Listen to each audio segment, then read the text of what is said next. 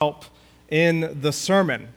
So be prepared for me to call on two of you, and that'll become more clear as the time comes. Speaking of which, graduates, the gift you've been given is, I can't tell you, it is priceless. Many have died at the cost of their own lives, horrific deaths. From the time of the Roman Colosseum to being burned at the stake, to being tortured in front of their wife and children, so that you might have that book in your hand in the English language. And please know, in many countries, it is still outlawed. It is illegal to even have a copy of it. And so I just want to encourage you with all the gravitas, all the weight that I can, if you will be in that book, if you will get that book into you, your life will be wholly different. It'll be radically different. The world, eternity will be impacted if that book gets into you. So treasure it, read it, study it, apply it, live it, and you will find great joy. Jesus said, "These things I have written to you that my joy may be in you and that your joy may be full." And that's what every graduate I know wants, right? Amen? Fullness of joy. So please take that. That is priceless to you. And also, I hope you all enjoy your Memorial Day weekend, 3-day weekend for many of you, also at the cost of the lives of many. And so we praise God, we reflect, we remember God's goodness in giving us men and women who serve, God's goodness in giving us a government, imperfect as it may be, full of imperfections. It'll never be perfect. No government on earth until the Lord returns will be perfect. But I tell you what, when you live in a place where there is no government, you will be very thankful for your own. So, praise God. I hope you enjoy your gift from God. We're in John 15 today. The title of the sermon is "The True Vine and the Fruitful Branch." The true vine and the fruitful branch. I have 4 points for you this morning. 4 points for you this morning. I'll unfold those as we get going. But the context is this is Jesus' last sermon. It's a type of farewell speech, so to speak. Some of you graduates, you're going to be going, farewell. So this is actually very applicable to you. In this case, in Jesus' context, he's the one who's leaving. But this is a type of goodbye, so to speak. Yes, we know the end of the story. He's going to resurrect after how many days? 3 days, right? And so you're like, wait a minute, how is it a farewell speech if I'm only going to see you again, right? Because after he would resurrect, it would be different. He would be there in power and glory, and his time with them would be, relatively speaking, very short. And they would never be with him again as they have been with him the past 3 years until he returns the second time. So this is a type of farewell speech. And Dane, Kalavai, did I hear you say you're going into the Navy? Okay, awesome. Right on. You're going on a mission trip too then. Very long one.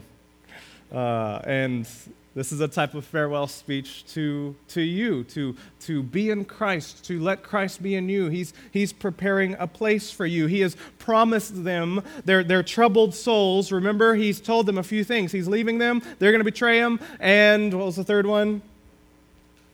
Judas. One of you is going to lift your heel against me, and Peter's going to betray me, deny me 3 times. And now he's giving them all these promises, the comfort of the Holy Spirit, the presence of the Holy Spirit to lead them, to guide them, to advocate for them. He's impressed the need in chapters 13 to 14 for obedience, for prayer, constant prayer. And now he's going to expound further for them and assure them that the trail before them is a difficult one, but not without its joy. It's difficult, but full of joy. And so let's read, let's pray and get into it. Father in heaven, we thank you for your words to us, to many of us who are troubled in different ways. Graduation season, transitions can present many venues of trouble. And so I do ask that you would comfort your people through and by your word, so that Christ may be all and in all this morning. May we leave here with your words ringing in our ears. Abide in me. Abide in me. for apart from me, you can do nothing. And so may your people abide this morning, now, and forevermore. In Jesus' name, amen.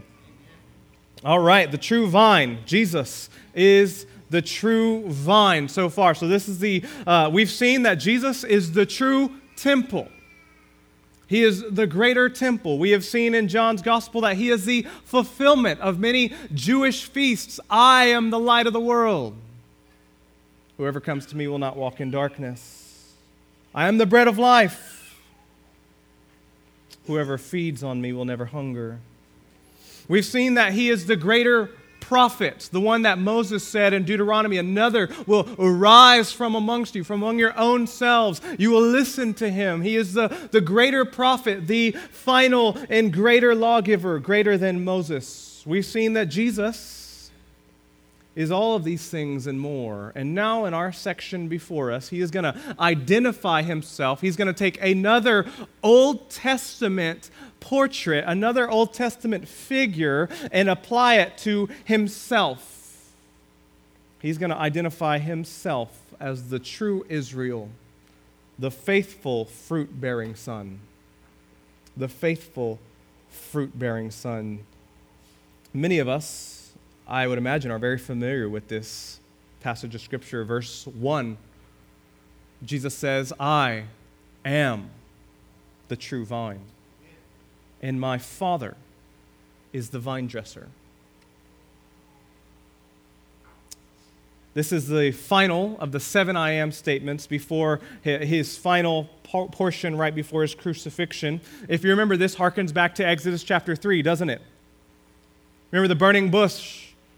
Moses says to God, who will I say sent me to Pharaoh? He says, tell him I am sent you.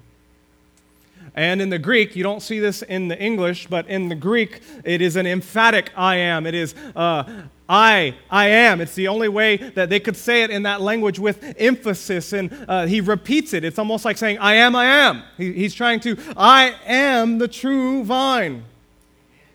It's not enough for him to just say, I am the vine, I am the, again, just emphasizing, trying to call the reader's attention to the importance of what Jesus is saying. I am the true vine. We've seen several of these I am statements. I am the bread of life. I am the light of the world. I am the door of the sheep. I am the good shepherd. I am the resurrection and the life. I am the way, the truth, and the life. No man comes to the Father but through me. And now here, I am the true vine. What does that mean? What does that even mean? Think about that here. What does that mean? I'm the true vine. Remember, he's calling back to Old Testament imagery. Israel, the people of God, was often called a vine. They were likened to a vine. But actually, everywhere they're referred to this many times as a vine. Everywhere that Israel is referred to as a vine, they're referred to as a fruitless vine, or a vine that yields bad fruit. Bad fruit. Let me give you an example. Isaiah chapter 5, verses 1 and 2. Let me sing for my beloved, my love song concerning his vineyard. Remember, he's calling Israel his vineyard. My beloved had a vineyard on a very fertile hill. He dug it and cleared it of stones and planted it with choice vines. He built a watchtower in the midst of it, and he hewed out a wine vat in it, and he looked for it to yield grapes, but it yielded wild grapes, uncultivated grapes, grapes that are no good for eating. So this is he's going to go on to chastise them. He's also going to judge them in this context for worshiping false gods. The wild grapes are their idolatry. Israel is meant to be the holy people of God, to worship Yahweh alone, to hear, O Israel, the Lord our God, the Lord is one. And yet over and over again, the Old Testament, they're worshiping the Baals. They're worshiping the false gods of Babylon, of Persia, of the Amorites, of the Philistines, all of these Dagon. They're just constantly doing these things. And so God is going to bring them to judgment for it. He says in Jeremiah 2:21, yet I planted you a choice vine, wholly of pure seed. How then have you turned degenerate and become a wild vine?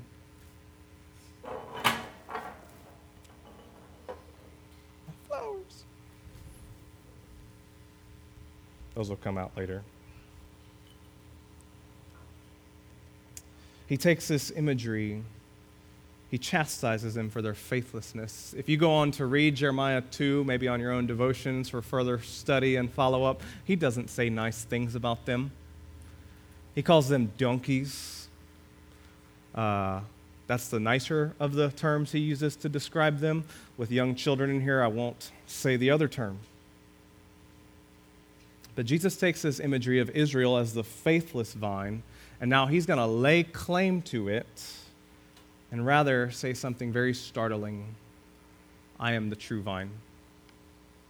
I am the true vine, the faithful vine, the true Son of God, the obedient one who always obeys the will of his Father and yields fruit for God. Who yields fruit for God. And everybody in him are the true seeds of Abraham by faith. By faith, everybody in him are the true seed of Abraham. You don't get much more of a Christ-centered reading and interpretation of the Old Testament than this. Christ taking terms, things, realities applied to Israel and now saying, I'm the true one. I'm the true one. Now, what's he doing in context? What's he doing in context? Because this is important. Before we can apply it to us in 2017, which is what you all kind of want to happen, we have to rightly understand it as it related to them. And then we can accurately apply it to us, right? So what is he saying in context? What he's saying is he's beckoning the nation of Israel, Jews by birth and by God's choosing, that if they wish to have a proper, right relationship to God, to Yahweh, they must go through Jesus or not at all. If you wish to have a proper relationship, a right standing before the Father, you must go through Jesus or not at all. There's no other way. That's just a repeating of what he said. I am the way, John 14, the truth and the life. No man comes to the Father but by or through me. He's calling Israel to faith in him again. Jews scattered as they would hear this, I am the true vine. There is no life. There's no growth. There's no vitality apart from me now. He's calling them to faith in Christ, and by virtue to us as well. To us as well. Now, we're going to get to how it applies to us as we work through this, but we're already laying the foundation, faith in Christ. If I want a right relationship with God, if Jews had to go through Jesus, how much more Gentiles, you, sitting in the pew. So Jesus is the true vine. That's point number one. Number two, we see the fruitless branch in verses 2 and 6. Every branch in me, so I am the true vine, my Father is the vine dresser. Every branch in me that does not bear fruit, he takes away, and every branch that does bear fruit, he prunes. And we'll get to that in a second. And then you go verse 6. If anyone does not abide in me, he is thrown away like a branch and withers. And the branches are gathered, thrown into the fire, and burned. This is a fun point, isn't it? You guys can't wait. This is the fruitless branches. This is not a fun point. This is a sober warning. But what's it getting at? What's he saying in all of this? The overwhelming mark of a believer, of a true follower of Christ. You want to know if you're in good standing with God through Jesus? You say, yes, I believe in God. Yes, I believe I must go through Jesus. If you want to know if you're in a right standing with God by faith in Jesus, you will bear fruit. That is the overwhelming evidence of the New Testament. Over and over, the reality that the gospel is the power of God for salvation, and it will, not might, not may, not sometimes, but it will change you such that you bear fruit for God. Now, some take this to mean that once you're saved, if you fail to bear fruit, he's going to lop you off and throw you into the fire. You lose your salvation. Some take it that direction. Let me just give a few things about that. What do we do with Scripture like this? First, we let Scripture interpret Scripture, the rule of faith. Scripture is always its best interpreter. That's one thing we do. Second, we feel the reality of truth's intention.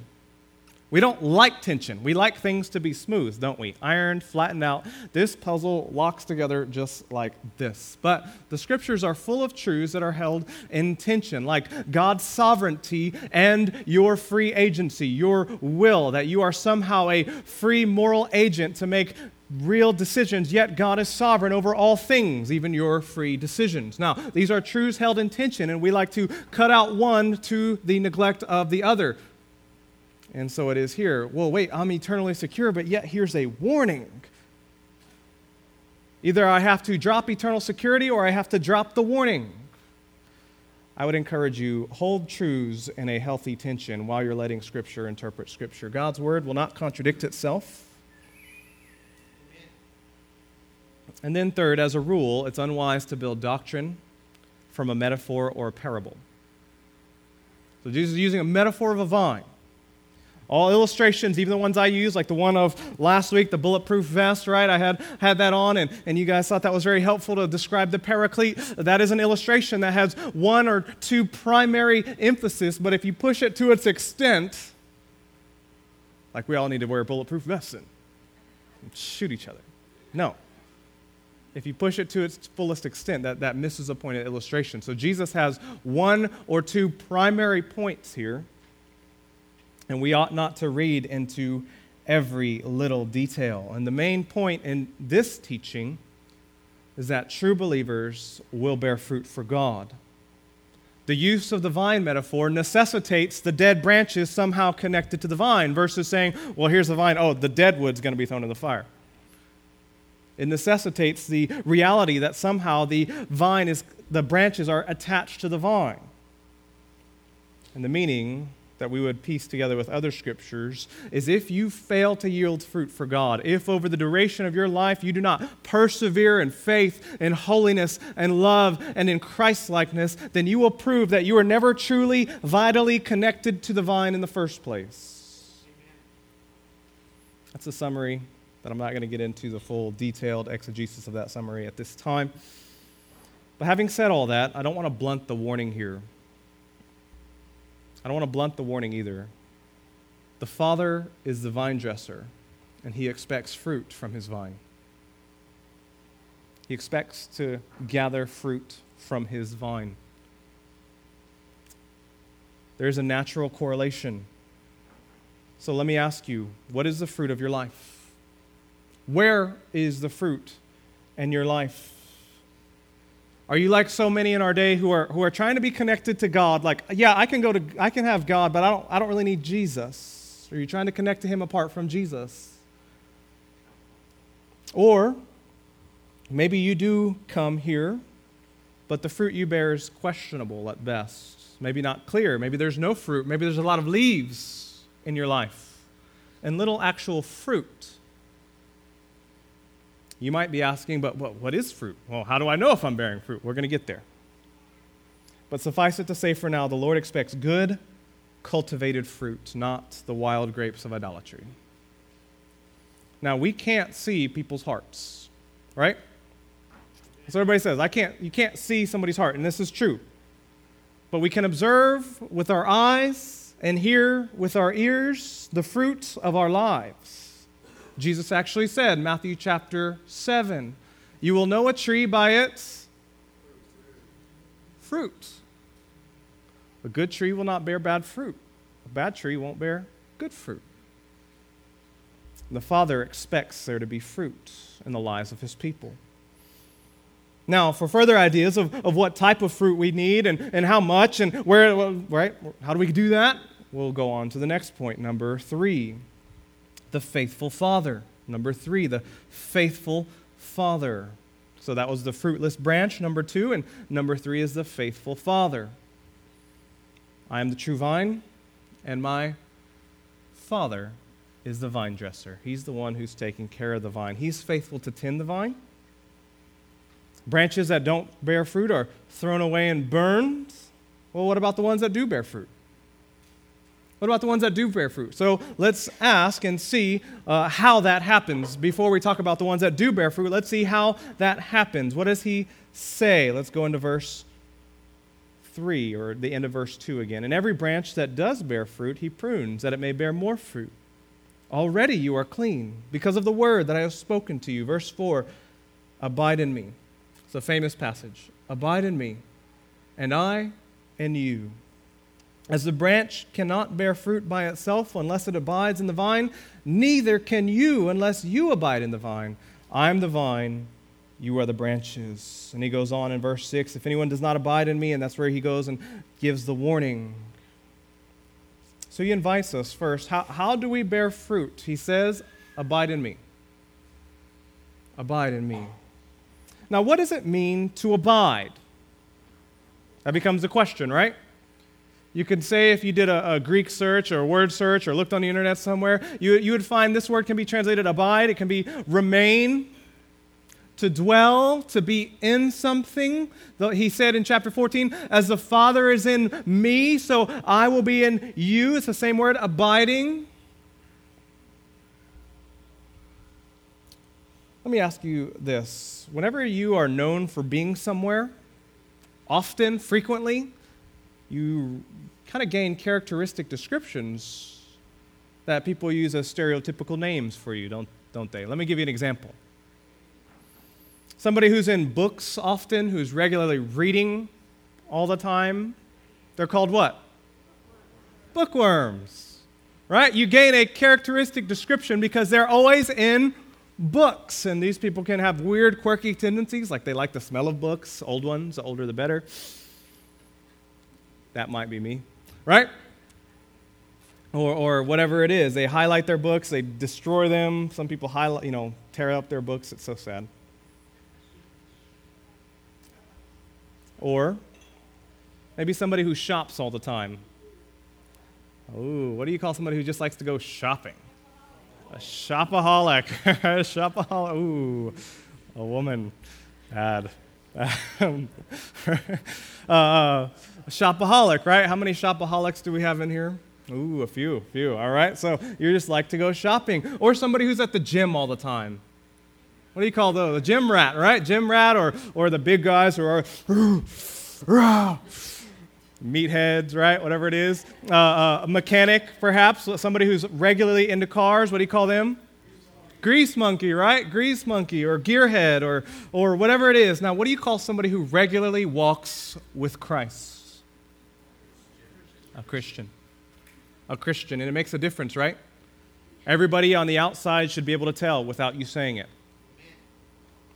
There's a characteristic description of your life, habits, patterns of behavior, thoughts, attitudes, speech that would lead somebody else on the outside of your life to be able to tell this person is different. They like this thing. It's fruit. Let me ask, if people just looked at your life from the outside, would they know what you abide in? And would that thing be Christ? For many it would be football, meatheads, coffee lovers, shopaholics, whatever it is. But when people look at you, do they know your primary allegiance is to Christ? Some application, but that's what it means to abide. You're there so much that characteristic things begin to happen in your life, and your pattern, and your behavior, and your speech. Now, last week I mentioned when somebody lives with you, they leave things around your house, right? Remember? I can walk into your house and I can tell likely maybe how many people you have in your family and their relative ages just by looking at the things in your house. But something else happens. This works the other way around in you, doesn't it?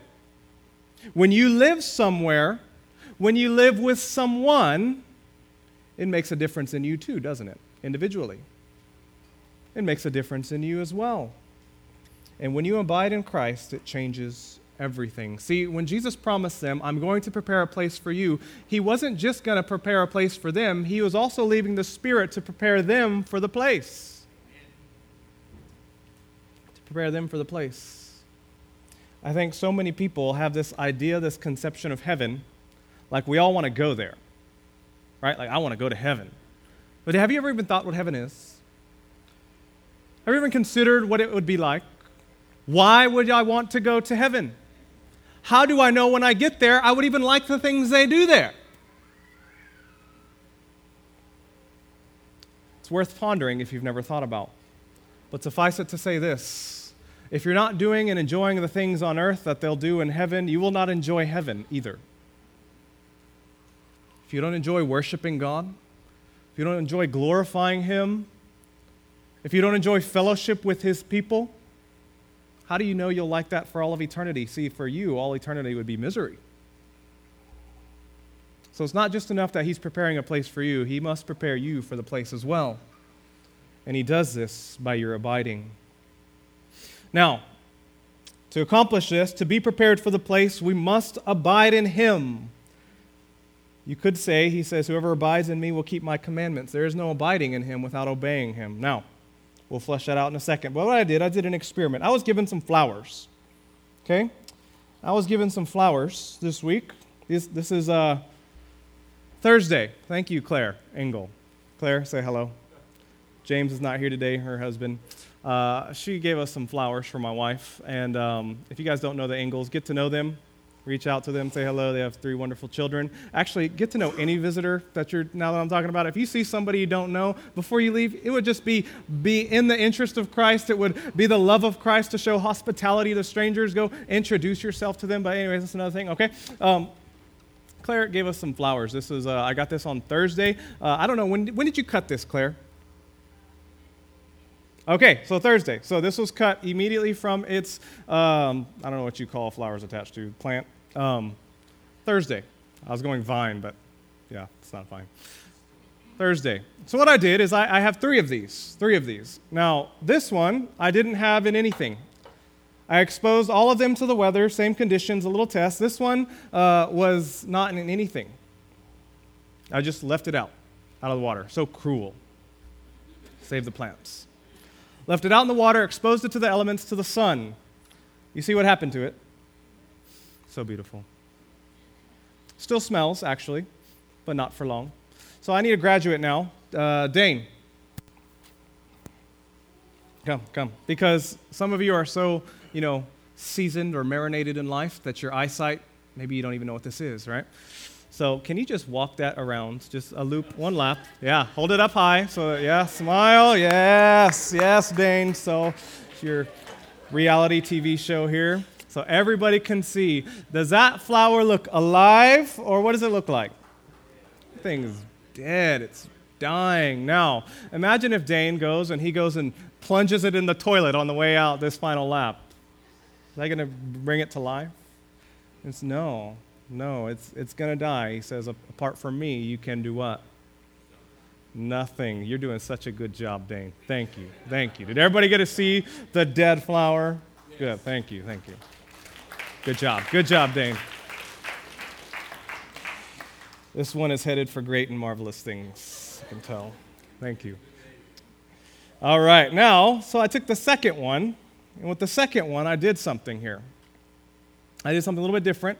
I had a jar of water, and this one, I took it and I just dipped it in and pulled it out once a day since Thursday. So Thursday, dipped it in, pulled it out. Friday, dipped it in the water, pulled it out of the water. Saturday, dipped it in the water, pulled it out of the water. Sunday, before we came, dipped it in the water, pulled it out of the water. I need another graduate. Who will my graduate be? I got Whitney. I got Pauley. Pauley, what's up? King K. Please come do the honorable walk with the flower. Yes, give her a hand. Good job, Pauley. 18 years in school, and you can now help me with my illustration. Thank you. If you can just do a lap, let everybody see how lively that flower is as she does the walk around. Hey, you have to hold it up. And you have to wave. You have to wave like a Miss America wave. Now that one, I dipped it in once a day, and you'll see it's not faring much better than this one, is it? Now what would that, why would I dip it in once a day and pull it out?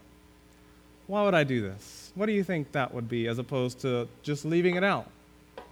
It got water, got exposed to the water. Thank you, Pauley. Very good job. Thank you. Did everybody get to see it? Do I need Pauley to do another lap? She's like, please no. It's cold. Now what would be they're both kind of not faring so hot, about the same. Is this not what we do regularly when we're saying I'm abiding in Christ? And maybe you're a believer and you might not have this pattern, but you wake up and you know you have to be in the Word, and so you open your Bible and you read something, maybe a chapter, maybe a verse, and you read it, and then you close it, and you walk away, and you go to brush your teeth, and on your way to the car, you're on your way to work. Like, what did I even read today? I don't know. Oh, well. Or you pray and you have a hard time and you work at it for like 45 seconds. That feels like an hour. Lord, help me, amen. And then you start to wonder and you feel, your spiritual life starts to feel like this. And maybe you come to church, you sit here, you hear the sermon, you laugh, you sleep. You leave and you move on with your life. You don't talk about what you heard. You don't talk about the truths of God. You don't attempt to apply them. You don't do anything. And you do this week in and week out, and you start to kind of feel like this. And you say, I wonder what's wrong with me. I'm praying. I'm reading my Bible. I'm going to church. And you start to, what's wrong with me? It must be the pastor. It has to be the pastor. Maybe it's Uncle Wes. His comments, they just offend me. Look at me. This is why. If he didn't say those things, then I would be alive. We start to look for excuses, and the reality is we have done no different than those who are not in the Word at all. We have not abided. We have not remained. We have not dwelled in. Now, take these. Where's my third plant? I have a third plant over here. This one I left in the water. 4 days. 4 days. Cut. Look at that. Left it in the water. Left it in the elements. Same sun, same everything, same spot. Another graduate, perhaps? Whitney. Yes. That's your turn. Come on. Come on. I won't give you the whole jar of water because I don't trust you to walk around with it. Please do a lap of honor. Hold it up high for all to see. You see the stark difference. It's black and white almost, is it not? One is vital, lively, beautiful, smelling, bright, all of these things. And here it comes around this side, so if you guys want to see it, there you go. Oh, walking backwards. That was valedictorian status. Are you valedictorian? Walking backwards with the flower. Thank you, Whitney. Thank you. Good job. Very good. Give her a hand, Whitney Blondo.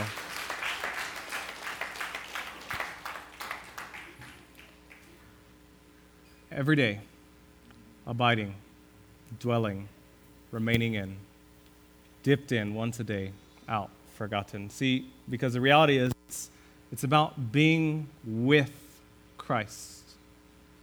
It's fellowship or communion with God.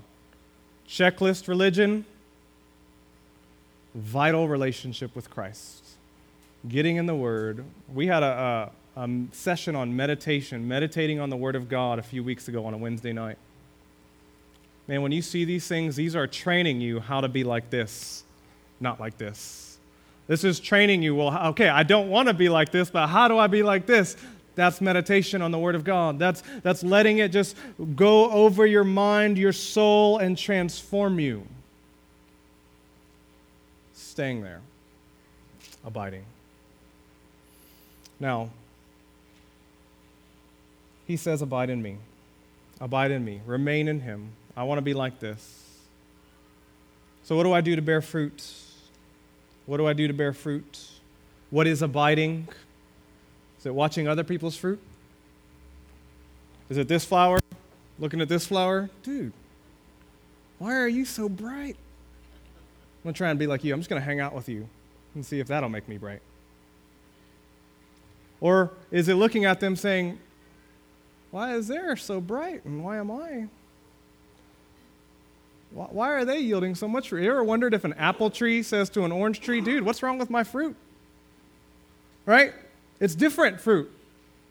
You're not an apple tree. You're not going to produce round, shiny things. Yours will be all dimpled and different and still good.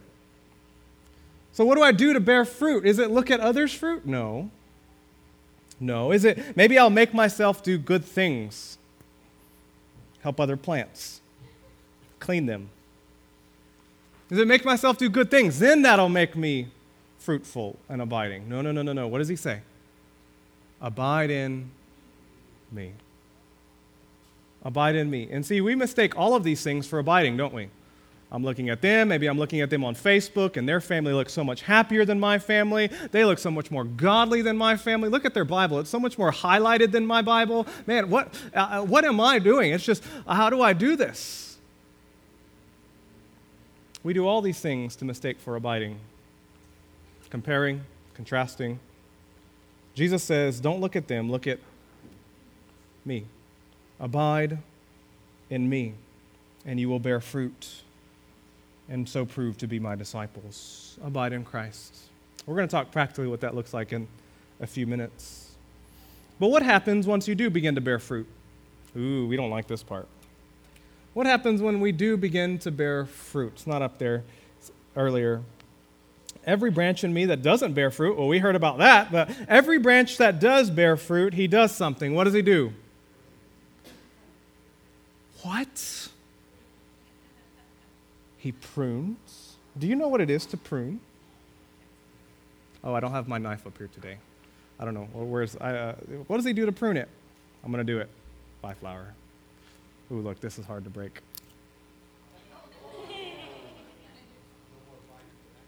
Wow. He does, but that's actually what he does, isn't it? It looks just as violent or more than that. He prunes it so that it will bear more fruit, so that it'll bear better fruit. Not just one season, but season after season after season after season. It's not uncommon for many of you to feel like you're growing and then all of a sudden life hits hard. Have you ever considered that maybe you're being pruned? If you're abiding, if you're following Christ, maybe you're being pruned, not punished. But yet it feels that way.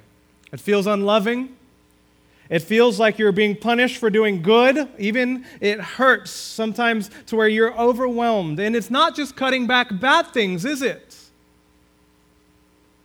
It's not just cutting away bad things, although that's part of it. When you're cutting a vine, you're cutting away life, what feels like life. It's cutting away good things even so that you can have the best things. Now, every single one of you, if I asked you before the sermon began, do you want to bear fruit? You would all say, yes, of course, duh. Do you want to be pruned? Not so much. Can I just bear fruit and not get pruned? But he actually says it almost like a promise, doesn't he? See the exact words. Every branch that does bear fruit, he prunes so that it may bear more fruit. So know this, if you're abiding, you're going to be pruned. Maybe you feel like you're being pruned. Some of that pruning will be for sin. Maybe you need to turn and repent from it and abide in him. Some of that pruning won't be for sin. Some of it will be for faithfulness so that you can learn to depend on Christ greater and greater and see greater manifestations, greater degrees of his glory, and grow deeper in your love for him. Everybody wants fruit. Few, including myself, want pruning. But it will happen. It will happen. So please know, if you abide in him, once you bear fruit, you will be pruned. Now let's ask, we're in a good place now to ask, finally, practically, and starting to wrap it up, what does it look like practically to abide? Yes, I want to abide. Okay, what does that look like? Well, in context, it looks like remaining in the words of Jesus, or getting those words into you. That's actually what he says, verbatim. Let's see. If you abide in me, verse 7, and my word abides in my words, if they abide in you, ask whatever you wish, and it will be done for you. So contextually, like I said, there is no abiding without obeying Christ. You can't abide, say I'm abiding, and then knowingly be obeying or disobeying him. There is no abiding without obeying him in his commands. So get the Word of God in you, graduates. Get the Word of God in you. Parents of graduates, get the Word of God in you. So abiding looks like having the Word of God in you, which means you have to be in the Word of God. You have to know his commandments. You have to know what he's done on your behalf and walk in them. Verse 27 will also say it's bearing witness about Jesus, evangelism. So part of abiding, part of getting life from the vine is that life will overflow into the fruit of your life, and the fruit of that life will be you're telling others about the vine. When they see that fruit, they say, wow, that's some good fruit. Say, oh, shucks, that old thing. No, that's your opportunity to bear witness to the power of the gospel, to the vine, to the true vine, to Jesus. There's also the other normal means of grace. These aren't silver bullets. Notice when he says, abide in me, abide in the vine, I am the true vine. We like experience kind of mountaintop high Christianity, right? I want to come here, I want to feel good and walk out and be different. But actually, abiding in the vine, something that's abiding, day to day, week to week, you almost can't tell any difference. Sometimes. It looks so slow if you're just watching it. And bear fruit. Maybe today. But what happens is it is growing. Sometimes it's imperceptible. Sometimes it is very visible. But what starts to happen is one day you come outside and you see, whoa, there's buds on that vine. That looks like a lilycoy. I love lilycoy. And all of a sudden fruit comes. These normal means of grace are kind of like that. They're not going to give you that instant high, spiritual high, many times. Sometimes it will. That's not their function. What are the normal means of grace? The Word of God, prayer, fasting, giving, fellowship with the body, with the church, evangelism, partaking of the ordinances, baptism and the Lord's Supper, serving one another in acts of humble love, taking time to just be with the Lord in silence and solitude. All of these are normal means of grace that Christians throughout all time, the ones that you read the books of and you're like, I wish I could be like them, they've all practiced these things regularly all the time, and they have just remained in Christ. And you know what happens? They bear fruit. And you know what happens in your life if you do that?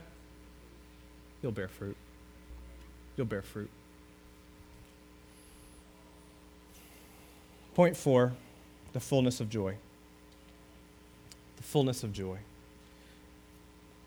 This will be quick. Verse 17. Verse 11. These things I have spoken to you, that my joy may be in you, and that your joy may be full. What is he really talking about in this abiding language? Abide in me, abide in me, abide in me. We call this, Paul will flesh this out later in his epistles, we call this, in the theological world, your union with Christ. By faith, when you trust in Jesus, you are united with him inseparably. This is the mystery of your union with Christ, such that everything that is his becomes yours. And all your sin that was there came on him, was imputed to him, so that at the cross he bore your penalty, and then his resurrection you get his blessing, his reward for his obedience. This all flows out of your union with Christ. This doctrine will change. It's massive. It's huge. Paul unfolds it. He talks about being in Christ, in Christ, in him we have this, in him we have this. And what Jesus is here talking about is the nature of our union with Christ and what you could call our communion with God. Your union with Christ is on the basis of grace through faith. It's not of your works, and it's certain. It is a covenant. It is a new covenant. It's there. You have a relationship with him by grace through faith. Your communion with God, the nearness you feel to him and with him, is in some part contingent on your obedience to him. Doesn't affect your union if you disobey. Primarily, it affects your communion with Him. Let me give you an example and we'll close. This is one you all know. Your marriage, for those who are married or those who will get married, your marriage covenant. What happens when you stand there and you say, I do? Jesus says the two become one flesh. You are united. You are one. So I am in union with my wife, and you are in union with your spouse. That's objective. That's signed on a certificate. It's there. Nothing will change that. But yet we can go through seasons of marriage, can't we? Seasons where my communion can feel cold, distant, be hard, very hard. But you can also have seasons where it's like we just got married yesterday. It's like there's just, you're in the honeymoon, right? That's the reality of your union with your wife. Yet the communion is contingent on all these types of things. Am I loving her? Am I pouring into her? Am I doing the dishes? Am I changing baby's diapers? Am I helping? Right? And vice versa. Union and communion.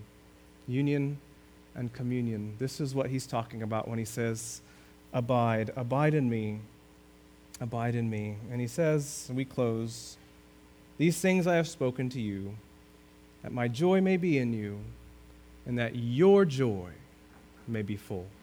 Kahalui Baptist Church, abide in Christ. Let's pray.